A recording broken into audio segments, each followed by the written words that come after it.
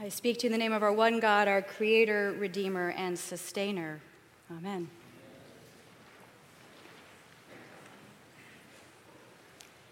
When the disciples ask Jesus to teach them to pray, that's not really what they want to know, because they know how to pray. They are observant Jewish men, and in the Jewish tradition of the era, there were set times and set prayers. And most of these prayers were pretty long and involved, and what the disciples are really asking for, Jesus figures out, is a shorter and simpler prayer.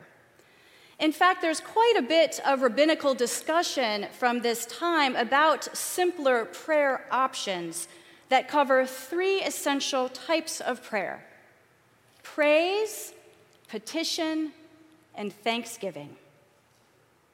Jesus obliges the disciples and gives them the succinct set of daily prayers that we know as the Lord's Prayer. And both the Gospels of Luke and Matthew give us various versions of this teaching.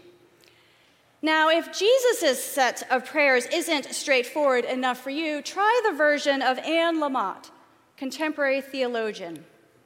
She writes, "I've come to believe over the last 25 years that there is something to be said about keeping prayer simple." So she offers, in her book of the same name, 3 essential prayers: help, thanks, wow. But neither Jesus nor Anne Lamott begin with the prayers of praise, petition, or thanksgiving, because that's not the beginning. The beginning of the prayer is the whom. Jesus begins by reminding us that we pray to a personal God, whom Jesus calls Father. Jewish tradition also talks about the fatherhood of God, and the language of kinship, like father, helps us understand that God just isn't out there somewhere, but personal and in relationship with us. God as the parent who loves us deeply and unconditionally. Anne Lamott, in her book, Help, Thanks, Wow, says that she's known of folks that in this vein call God Harold or Hilda, as in Harold be thy name or Hilda be thy name. She confesses that she called God Phil for a while after she tried in Mexico to get a leather bracelet stamped with the verses of her favorite verses, Philippians 4, chapter 4, verses 4 through 7. And if you know how Philippians is shortened, it's shortened to Phil, so it's going to be Phil 4:4-7.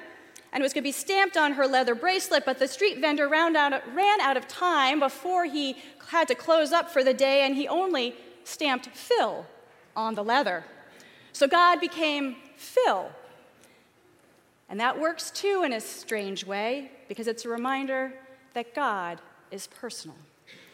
So once Jesus reminds the disciples of this, he moves on to the wow of God, a prayer of praise of God. Hallowed be your name, your kingdom come. These verses echo common Jewish prayers and tell us about the transcendence of and power of God. The hallowing or making holy of God's name affirms that God is set apart from the mundane, while the next phrase stresses, like much of the Gospel of Luke, that God's reign is here at hand on earth. These prayers are not requests to bring about the holiness of God or God's kingdom. They are statements of faith that God is holy, and God's reign is already breaking through for us to see around us in acts of kindness, in beauty, in healing, and in so many other ways. Wow, we pray. Jesus turns then from the wow of God to the plight of humans. He says, "Give us each our daily bread." It's both a corporate and a personal prayer for sustenance. Give us each what is essential for living. The word daily actually can also be translated here as essential. Essential. It is likely a reference, though, to real bread, We know this from key Jewish prayers also having similar petitions talking about physical bread. And this is Jesus acknowledging that people have real needs and urgent needs, and that it is God alone who supplies our every need. Help, we pray. Jesus continues, forgive us our sins, for we ourselves forgive everyone indebted to us. A second time, help. Jewish tradition underscores that before we ask for forgiveness from God, we must make amends with those whom we have harmed. It doesn't make God's forgiveness conditional. Rather, Jesus reminds us that the gift to forgive and the gift to be forgiven are the same in relation to each other. Mercy flows in two directions through the same channels. They both are gifts. And so we pray, help, help. Then the third petition, do not bring us to the time of trial. Jewish tradition was clear. While testing our faith may be part of our relationship with God, God does not cause our sufferings. Natural disasters, cell mutations, human behaviors, and yes, evil do that work. And in these moments, Jesus tells us to call on God to free us from our trials. It is God alone who can deliver us from life's challenges and hardships, no matter how they arise. Again, we pray, help. But Jesus teaches us more than the simple prayer in today's reading. He teaches us the how of prayer. We are to pray with vulnerability and acknowledgement of our need. This is what that parable about going to the neighbor in the middle of the night to ask for bread is about. We are to be persistent in our prayer, not to wake up God like the neighbor, but because persistence reminds us that we are dependent on God and we must be humble before God in our prayers. We are to pray to God from deep in our souls and with our whole bodies.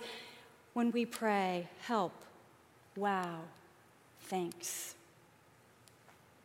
But I haven't yet talked about thanks. That's because thanks is the response to everything. It's our response to all the wow and all the help. Thanks works. Jesus shows us how thanks works in the last paragraph of today's reading. He tells us that when we ask, search, and knock, God gives, we find, and the door is opened.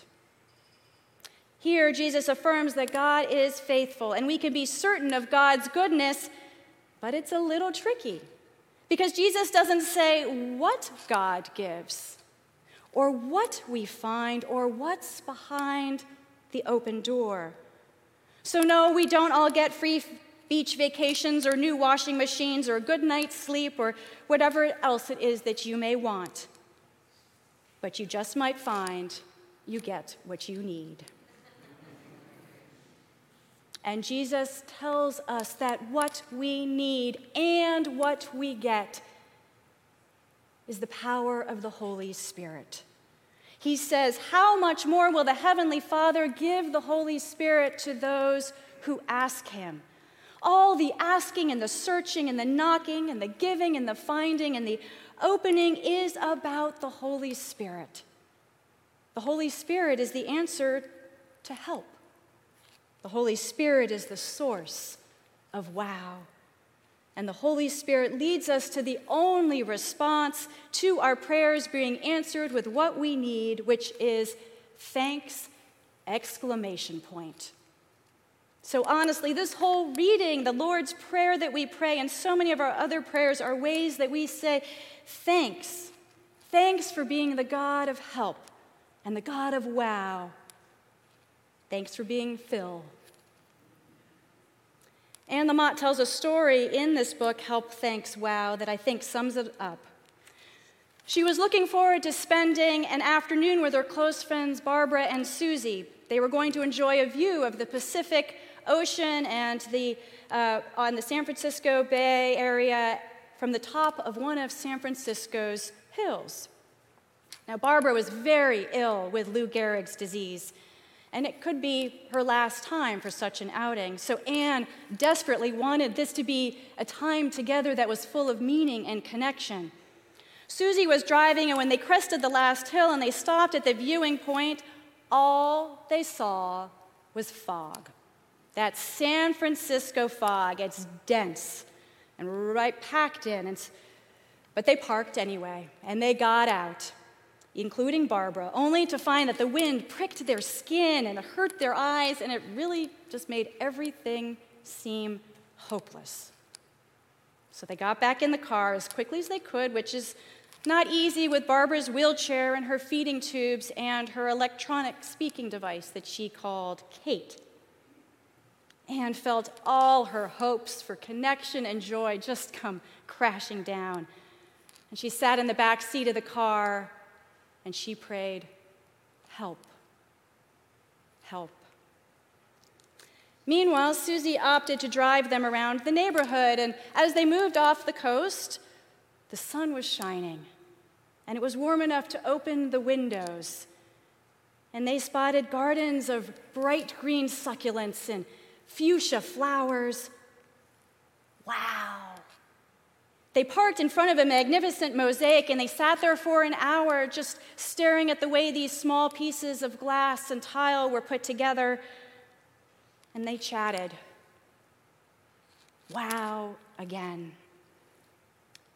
Anne asked Barbara what she was most grateful for these days, and Barbara typed on her iPad, and Kate's voice spoke for her. The beauty of nature and the beauty of friends. And Anne prayed to God, "Thanks, thanks."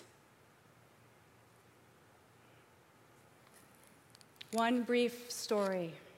3 prayers: praise, petition, and thanksgiving. I know it's hard to pray right now. Just in the last week, I've spoken to several of you about this. How hard it is to know if God is listening.